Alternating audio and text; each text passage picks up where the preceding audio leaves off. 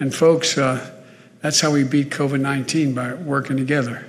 We have an expression in that little town of Claymont I was from. You all brung me to the dance, labor. You're the reason I'm standing here. Not a joke. Not a joke. I can look, and I was 29 years old to the United States Senate, 17 days before I was eligible to be sworn in. I had to wait around to be sworn in, not a joke as well. And I won by 3,300 votes, and labor including the police unions as well as the firefighters, stood up and endorsed me. And because I kid with the governor, I said I grew up in a town called Claymont, Delaware from 3rd grade on. I went to a little Catholic school called Holy Rosary, and across the street from Holy Rosary was the fire station. And the guys I grew up with, they became either a firefighter, a cop, or a priest. I wasn't qualified for any of them, so I had to be president. And so, but look, it's been a month since I laid out a 6-part plan to accelerate the path out of this pandemic. 1, vaccinate the unvaccinated. 2, continue to keep the vaccinated protected. Keep children safe and schools open, which the governor's doing. Increase testing and masking. Protect the economic recovery and improve the care of the people with COVID-19. We've made real progress across the board. More than 185 million Americans are now fully vaccinated. More than 75% of eligible Americans have gotten at least 1 shot. We made great progress on equity as well, in closing the gaps in race as well as ethnic vaccination rates. Recent data shows Latino Americans, Black Americans, Native Americans, and Asian Americans have now gotten vaccinated about the comparable rate as white Americans. That's not happened before. And our work on equity isn't done, but it's an important piece of progress. We're also starting to see less COVID-19 cases in a vast majority of communities around the country. Cases are down this past month by 40%. Hospitalizations are down by 25%. We're headed in the right direction if we keep our eye on the ball here. We still have a long way to go. The fact is, this has been a pandemic of the unvaccinated. Unvaccinated. The unvaccinated overcrowd our hospitals, overrunning emergency rooms and intensive care units. The unvaccinated patients are leaving no room for someone with a heart attack or in need of a cancer operation, and so much more because they can't get into the ICU, they can't get into the operating rooms. The unvaccinated also put our economy at risk because people are reluctant to go out. Think about this. Even in places where there is no restriction on going to restaurants and gyms and movie theaters, people are not going in anywhere near the numbers because they're worried they're going to get sick. I've tried everything in my power to get people vaccinated. First thing I did when I was sworn into office back in January 20th is I bought enough vaccine right off the bat to vaccinate every single American. There were only 4 million Americans who had been vaccinated up to that point, even though the virus had been around. Second, we made everyone eligible to get a vaccination and made it easy and convenient for them to find a place to get vaccinated, over 880,000 places around the country. Third, we gave everyone ample time and information to deal with their concerns. We developed hundreds of millions of dollars in incentives. You did here in the city and the state of Illinois, in cities and community organizations to encourage vaccinations. Governor Pritzker, you've done one hell of a job in terms of encouraging people before we get to the mandate. But even after all these efforts, we still had more than a quarter of the people in the United States who were eligible for vaccinations but didn't get the shot. And we know there is no other way to beat the pandemic than to get the vast majority of Americans vaccinated. It's as simple as that. And to spread to our children, to spread throughout society, our hospitals, or the risk of other variants, it's all dangerous and obvious, but we're still not there. We have to beat this thing. So while I didn't race to do it right away, that's why I've had to move toward requirements that everyone get vaccinated where I had the authority to do that. That wasn't my first instinct. My administration is now requiring federal workers to be vaccinated. We've also required federal contractors to be vaccinated. If you have a contract with the federal government working for the federal government, you have to be vaccinated. We're requiring active duty military to be vaccinated. We're making sure healthcare workers are vaccinated because if you seek care at a healthcare facility, you should have the certainty that the people providing that care are protected from COVID and cannot spread it to you.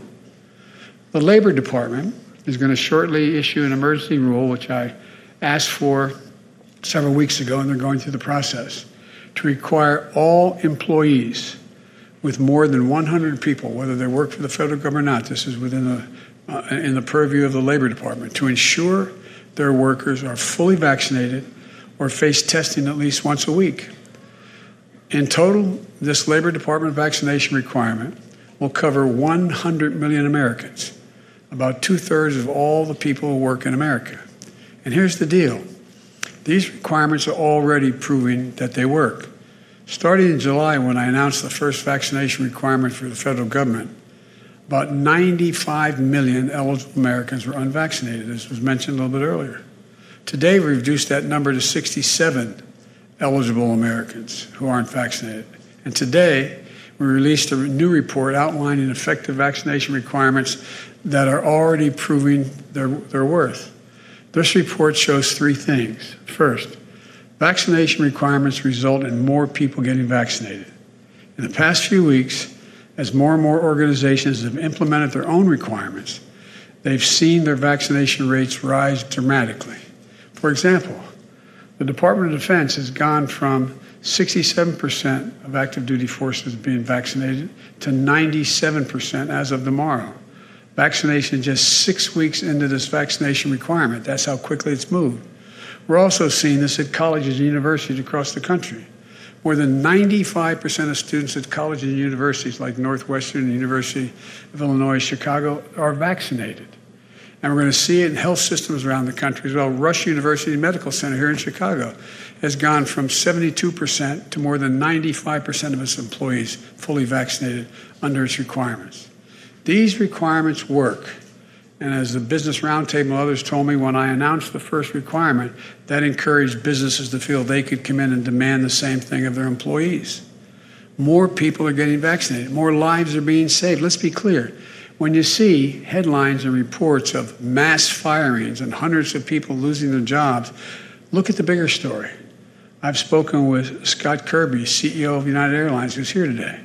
United went from 59% of their employees to 99% of their employees in less than 2 months after implementing the requirement, 99%.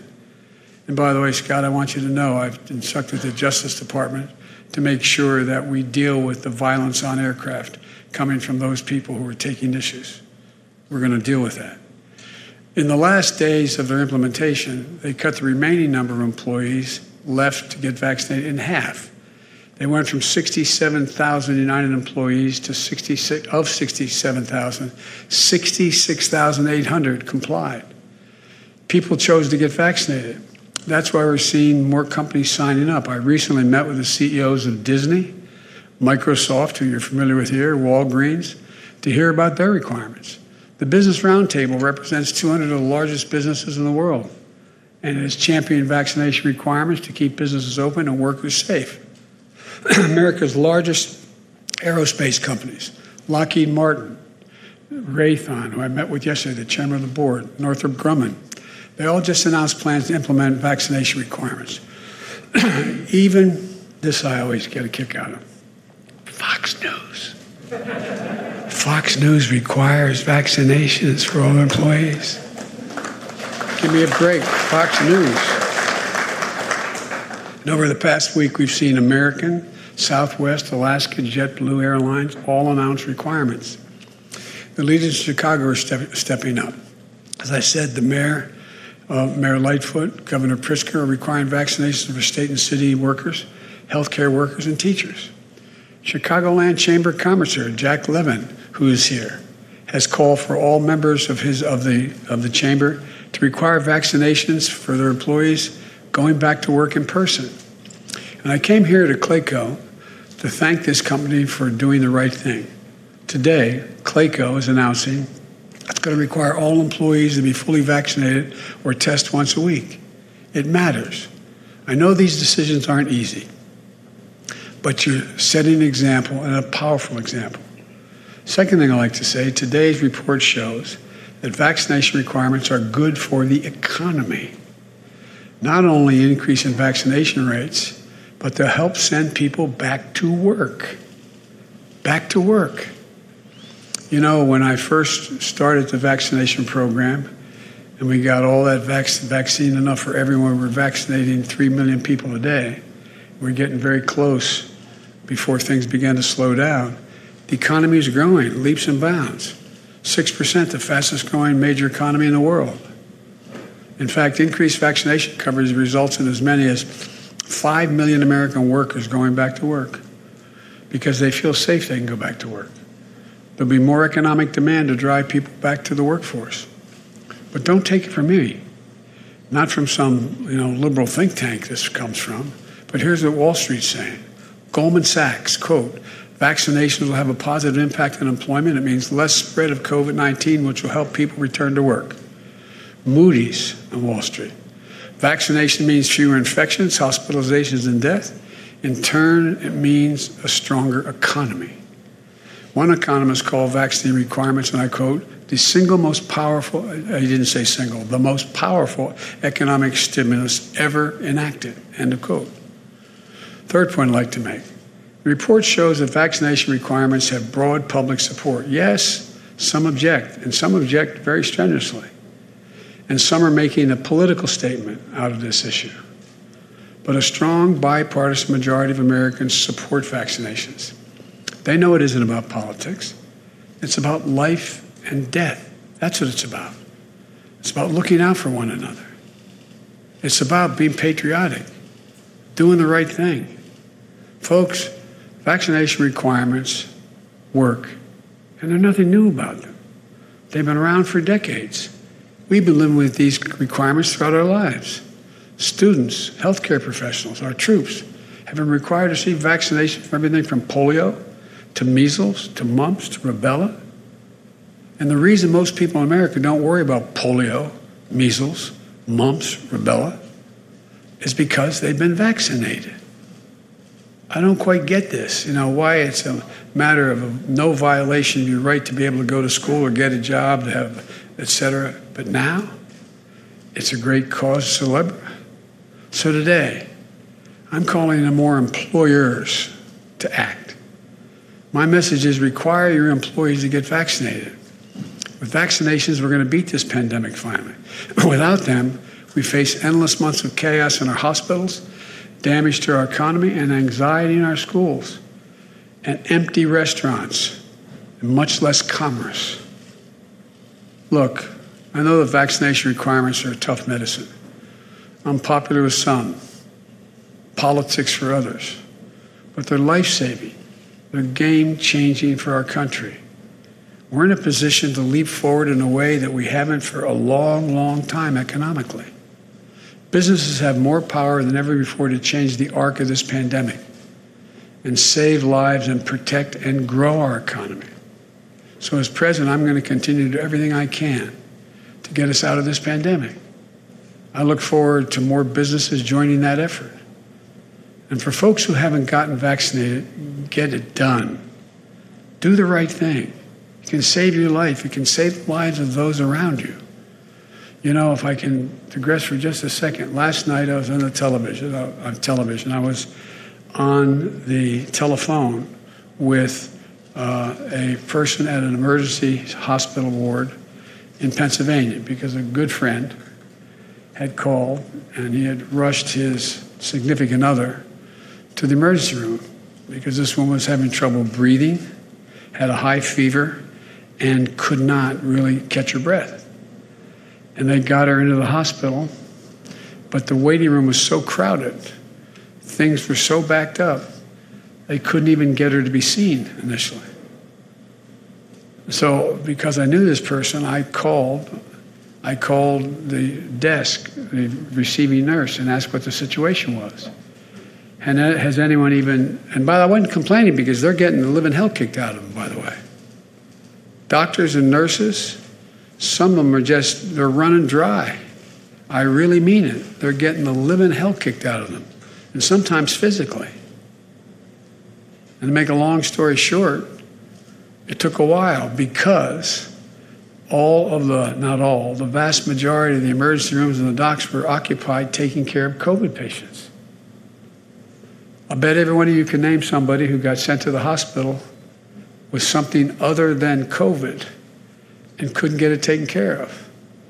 How many people do you know, I know, who've had to put off elective surgery they need done, but they couldn't get a hospital room. Didn't mean they were going to die in many cases, but some places in the world that's happening. You can't even get to do the elective surgery that's necessary, particularly for a lot of cancer patients. So look, things are changing, and we can end this. We can end this thing. It's easy, it's accessible, and it's free to get the vaccine. Text your zip code to 438829.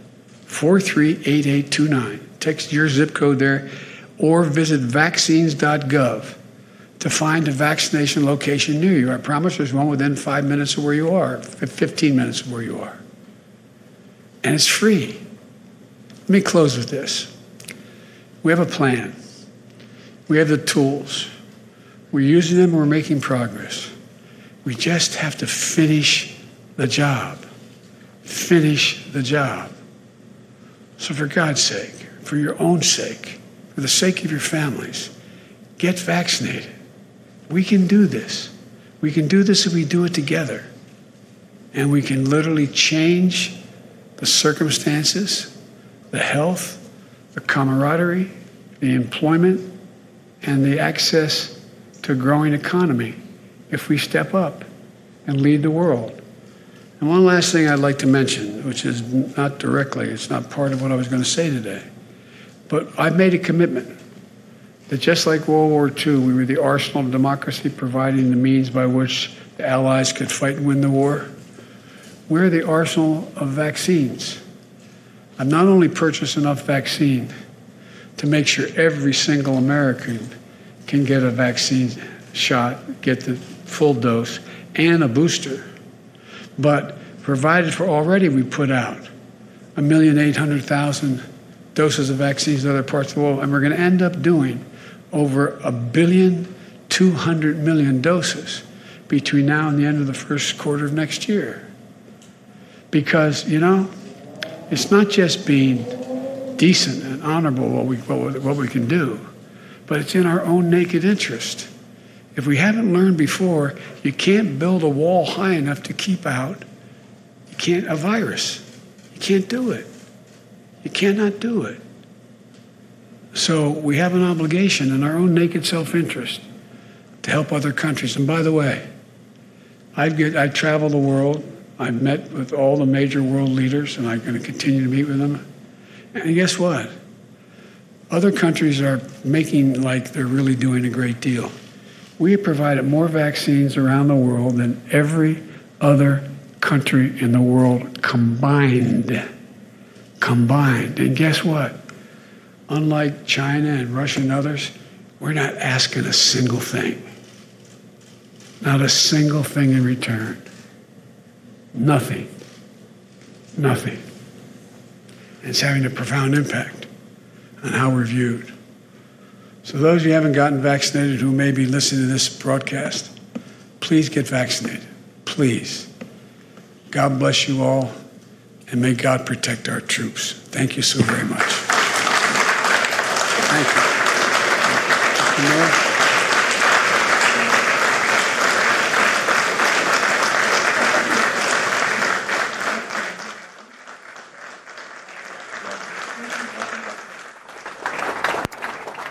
Welcome to the lead. I'm Jake Tapper. We've been listening to President Joe Biden speaking outside Chicago, talking about the importance and effectiveness of COVID vaccines and also the COVID vaccine mandates, how they have been working, he's been arguing. I want to go straight to CNN's Jeff Zeleny, who's been traveling with the president in Elk Grove Village, Illinois, right outside Chicago. And Jeff, this wasn't just about praising companies who have already instituted mandates, such as United Airlines, but also the president calling on more employers to do the same, to follow their lead. Jake, explicitly the president calling on employers of really all varieties and stripes, big companies and small companies, to follow the lead of really a litany of examples that he gave. United Airlines, of course, headquartered here in Illinois has 99% of its employees now vaccinated because of those vaccination requirements. So the president using them as an example, saying this is the only way out of this pandemic. This is the only way to move forward economically. So striking the degree to which he is using that economic argument to try and propel other companies to follow suit. But, Jake, the history of this is fascinating. At the beginning of this year and really throughout the winter and spring and early summer months, this president was not in favor of vaccination mandates. In fact, he said today it was not his first instinct. But this is something that has worked unlike anything else has. This is something that really has affected the bottom line of employees and companies as well. So this is turning the corner. But the president clearly said we're not there yet. All right, Jeff Zeleny with the president outside Chicago in Elk Grove Village, Illinois. Also today, Pfizer has announced it is seeking FDA emergency use authorization for its COVID vaccine for young children. That's ages 5 to 11. And as CNN's Omar Jimenez reports for us now, that news comes as all of the COVID stats in the United States are right now headed in the right direction. It's the beginning of a new phase in the fight against COVID-19 as Pfizer officially requests emergency use authorization from the FDA for vaccinating 5 to 11-year-olds. The White House COVID response coordinator says they're ready. We're working with states to set up convenient locations for parents and kids to get vaccinated, including pediatricians' offices and community sites. So we'll be ready pending the CDC and FDA action. It could mean shots in young kids' arms as soon as the end of October. But even now, the U.S. is getting better. Still averaging over 100,000 new COVID-19 cases a day, according to Johns Hopkins. But that's more than 11% down from last week's average and a 26% decrease from last month. Deaths and hospitalizations also down. All driven by the vaccine, yet many are still skeptical. Remember, we've lost now 100,000 Americans over the summer from COVID-19, overwhelmingly here in the South, despite the availability of safe and effective vaccines. We know what this is. This is defiance. And I don't even call it for misinformation or disinformation anymore, Anna. I call this anti-science aggression. And on masks, currently more than 99% of the U.S. population lives in a county where people should be wearing one indoors, according to CDC guidance, including Cook County and the Chicagoland area where President Joe Biden is visiting today. Since September, we've actually seen a decline in Delta, and that's encouraging. As we scale up our vaccination, hopefully get up to that 80% range, we're going to see a decrease in the intensity of COVID-19. The disease spectrum will become more mild. People won't die. Despite improvements countrywide, the pandemic has still created sobering realities. COVID-19 has taken the parents or grandparent caregivers of 140,000 U.S. children, minorities at a higher rate, according to the CDC and other researchers. Available data through June showed that racial and ethnic minorities accounted for 65% of those who lost a primary caregiver, while white children accounted for 35%, even though minorities make up just 39% of the U.S. population.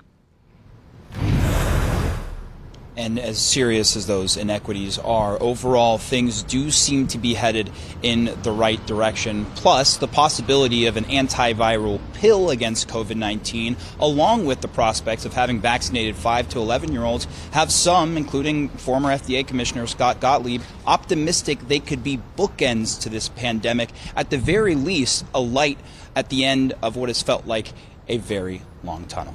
Jake. All right, Omar Jimenez in Chicago, thanks so much. Appreciate it. Joining us now to discuss, CNN Chief Medical Correspondent Dr. Sanjay Gupta. He's also the author of the brand new, excellent book, World War C, Lessons from the COVID-19 Pandemic and How to Prepare for the Next One. Sanjay, let's stick with this pandemic for now and start with Pfizer seeking FDA emergency use authorization of the COVID vaccine for kids 5 to 11. Walk us through this process and when parents of kids that age can expect to take their kids for a shot. Yeah, well, so Pfizer feels like they have the data. I mean, that's the bottom line. That's why they're submitting it. We've been following these clinical trials for a while. They've done this a few times, obviously, throughout this pandemic for different age groups, vaccines. And so they feel like they have it. October 26th is when this advisory committee to the FDA meets over the next few weeks. They're going to look at this data, then they're going to meet, and they're going to make a recommendation. So could be by October 27th that the FDA then potentially weighs in and says, yes, we authorize or we don't. Remember, with authorization, Jake, the metric that they're using is, do the rewards outweigh the risks? So that's what they're really trying to answer at that committee meeting. And then if it all goes the way it has gone in the past, the CDC then officially recommends it. That's sort of the time course. Now, remember, Jake, it's 2 shots, right? So this is a single shot, and then 3 weeks later, another shot, and then 2 weeks after that is when someone would actually be considered vaccinated. So even if, let's say, by Halloween it's authorized, it does take some time for those children to actually be considered vaccinated with what is also a smaller dose, 10 microgram dose of the vaccine, as opposed to the 30 micrograms that everyone else is getting.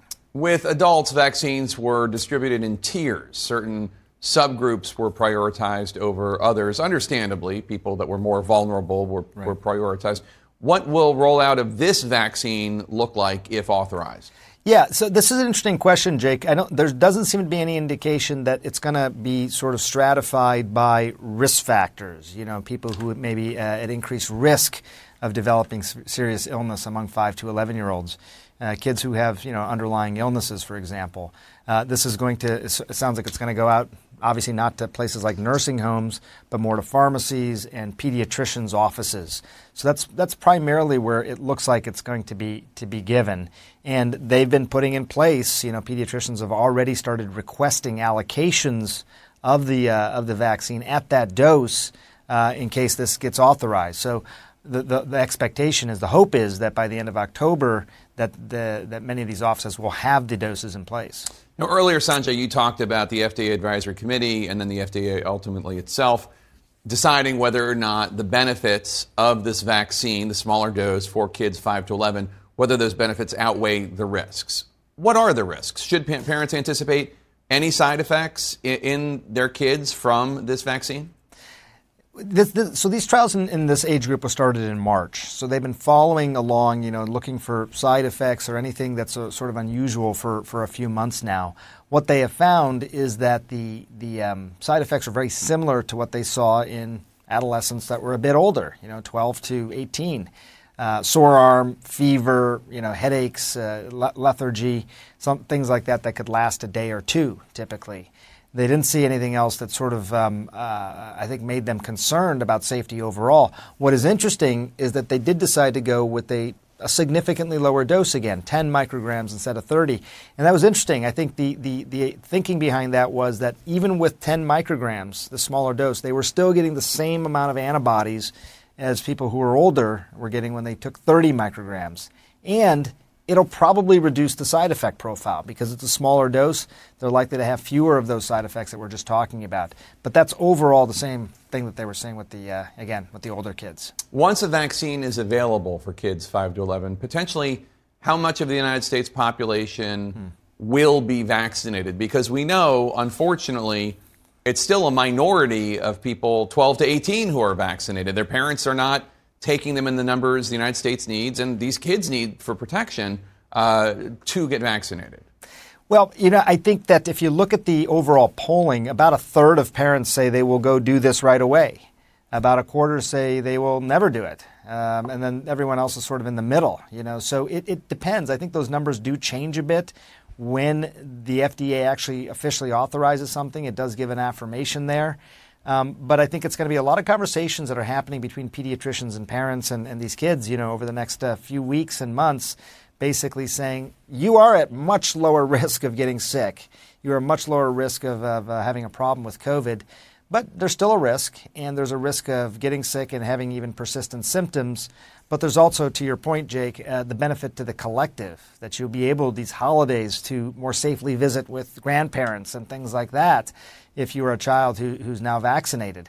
This is a opportunity for people to really normalize their lives in some way for themselves, but also for the population. The trend line looks good, Jake, right now. Cases coming down, hospitalizations coming down, as you mentioned.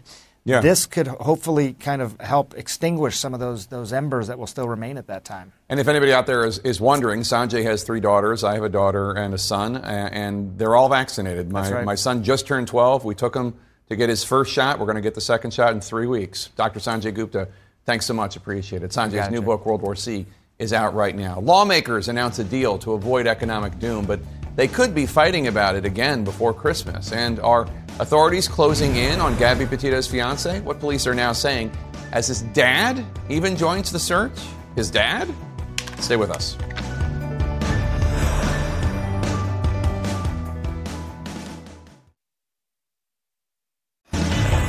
And our politics lead, Senate Majority Leader Chuck Schumer just announced there will be a vote tonight, a vote to keep the United States from an economic catastrophe, at least for a few more weeks. We're talking about a vote to raise the debt ceiling, which sounds complicated, maybe even boring, until you realize this action will allow the United States government to pay its bills. And Congress, failing to act, would harm millions of our fellow Americans and send the U.S. economy and possibly others spiraling. As CNN's Ryan Nobles reports, the final details are still being ironed out right now behind the scenes. We have a deal. We have reached agreement to extend the debt ceiling through early December, and it's our hope that we can get this done as soon as today. Senate Majority Leader Chuck Schumer announcing a bargain with Republicans to raise the federal debt ceiling before the government was set to crash through it next week. The deal means Republicans will allow a vote on the measure, but only for a short amount of time, meaning the standoff isn't over, just delayed. But are we having this entire conversation all over again in December? Yep. It gets the Treasury Department through the first week in December. Secretary Janet Yellen stresses a long-term solution is critical. And default will call into question the full faith and credit of the United States. Our country would likely face a financial crisis.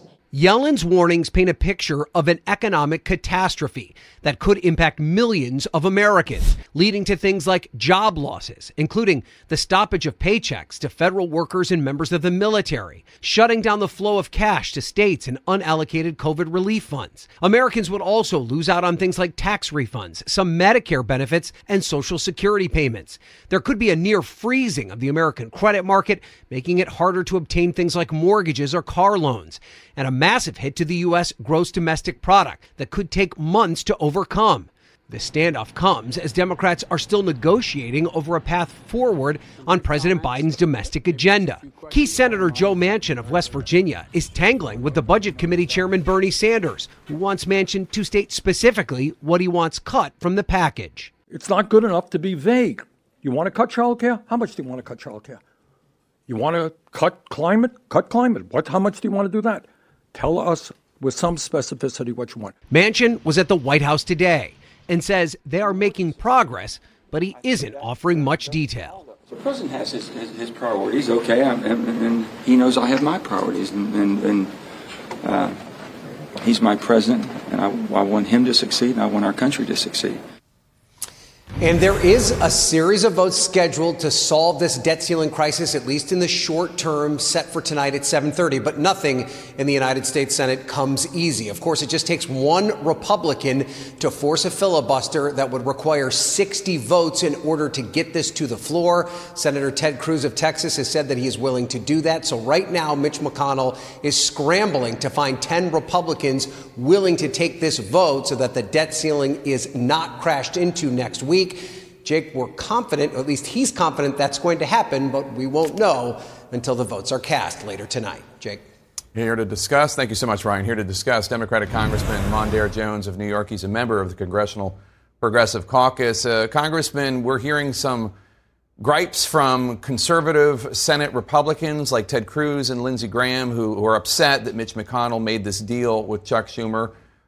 You're on the other side of this with the progressives in the House. Are you okay with Senate Democrats accepting this compromise from McConnell to temporarily increase the debt ceiling? Well, Jake, it's great to be on. And I think I'm with the American people, not just progressives, but with the American people who are tired of this gamesmanship.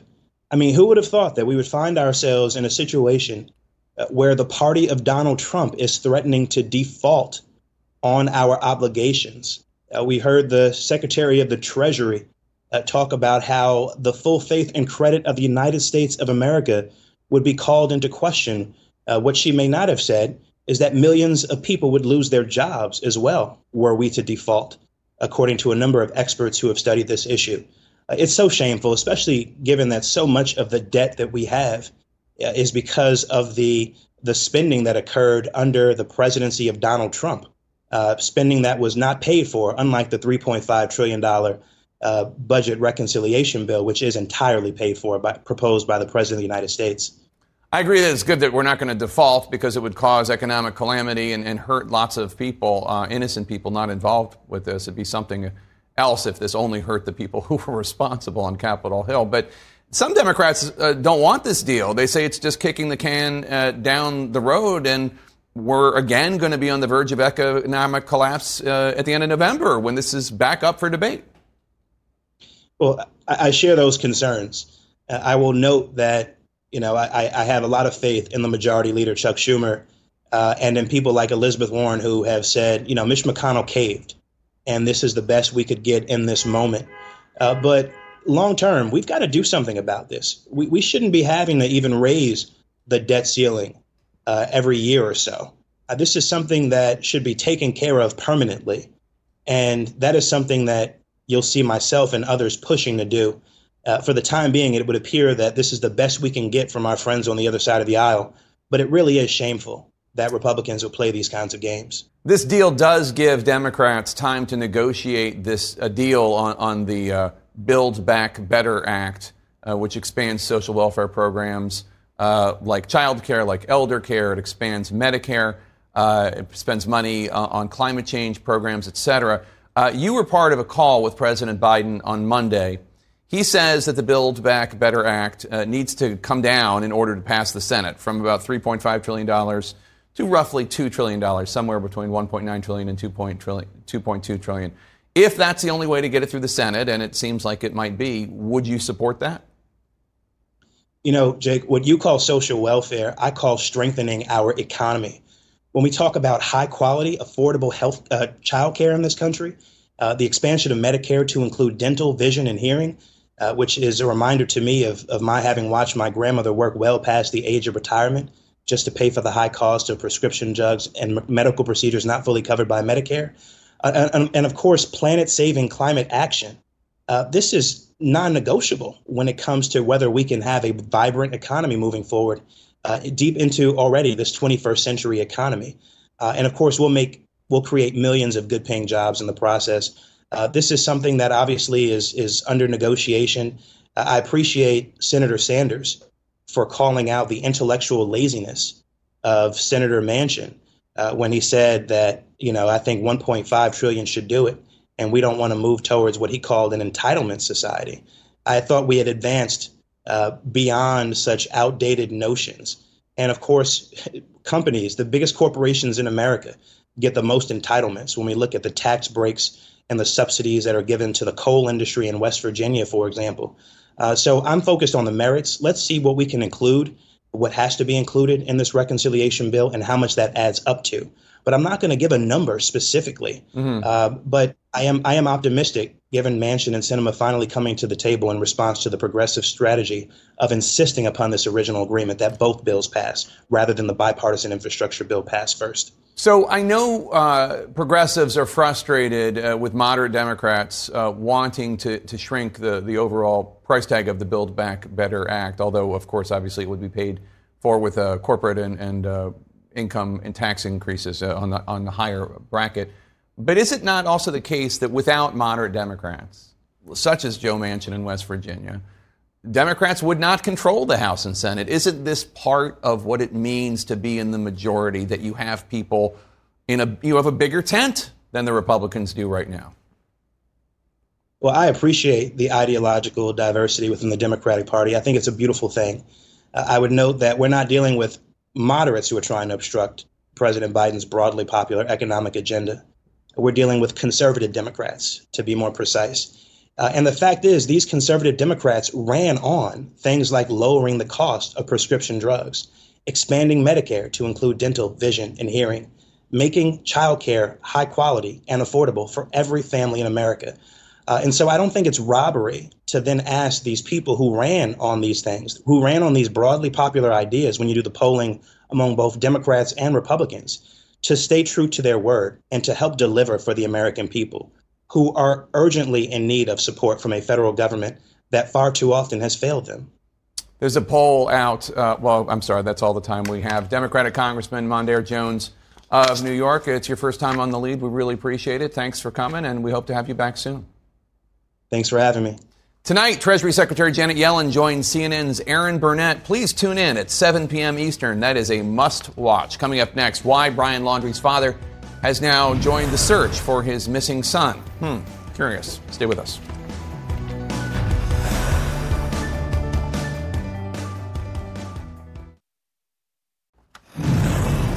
In our national lead, a new addition to the search team in the manhunt for Gabby Petito's missing fiance, Brian Laundrie. Brian Laundrie's dad. He is helping investigators narrow down the weeks-long 25,000-acre search in the Florida Nature Reserve by pointing out his son's favorite trails. That's what we're told anyway. Police hope it might help them piece together where Laundrie's fiance, who was found dead in Wyoming last month, what happened to her and where he is, Brian Laundrie. And as CNN's Leila Santiago reports, the Laundrie family just shifted their story of when they say they last saw their son. Today, Brian Laundrie's father, Chris Laundrie, assisting authorities in the search for his son. After leaving his house alone this morning, Chris is seen entering the Carlton Reserve along with the police. Brian reportedly told his parents he was headed to the reserve when they say they last saw him mid-September. The attorney for the family telling CNN Brian's parents believe he's still there, adding the parents see no reason to make a public call for Brian to surrender to authorities because he says, quote, in short, the parents believe Brian was and still is in the preserve, so there was no reason to issue a plea on media that he, Brian, does not have access to. The attorney also explaining to CNN why Brian's father is out in the reserve assisting in the search, saying, quote, Chris was asked to point out any favorite trails or spots that Brian may have used in the preserve. Although Chris and Roberta Laundrie provided this information verbally 3 weeks ago, it is now thought that on-site assistance may be better. Police are now denying that a recent campsite was found at the Carlton Reserve after a source close to the family reported one Wednesday, holding off Chris Laundrie from the search for a day while police investigated. Northport police telling CNN, quote, is it possible that they thought there might be a campsite out there or something they may have seen from the air, but when they got on the ground, that's not what it turned out to be? Sure, I think that's a possibility. But he also says, quote, bottom line is that investigators are telling me that no campsite was found out there. All this coming as the parents changed their recollection of the day Brian went missing, telling CNN in a statement, the Laundries were basing the date Brian left on their recollection of certain events. Upon further communication with the FBI and confirmation of the Mustang being at the Laundrie residence on Wednesday, September 15th, we now believe the day Brian left to hike in the preserve was Monday, September 13th. Meanwhile, Gabby Petito's parents and step-parents grieving her loss and speaking out to Dr. Phil about how they hope to find Brian Laundrie alive. I just hope he's found. I really do. I mean, like, alive. I want to see him in a jail cell for the rest of his life, where he's an outdoorsman, being in that concrete cell, and he can't go see those trees and hug those, you know, and smell the fresh air like that. As an outdoorsman, that would be in a cement box. And we know that Chris Laundrie, Brian's father, was in that reserve several hours today. We talked to the attorney for Laundrie's parents, and he told us that he was able to get into areas that were more accessible today because water had gone down. They went to areas that Brian was known to frequent, but bottom line, no discoveries today. Jake? All right, CNN's Leila Santiago outside the Laundrie home in Florida. Thank you so much. A new report detailing just how far President Trump went to try to overturn the presidential election and disenfranchise you. The details next.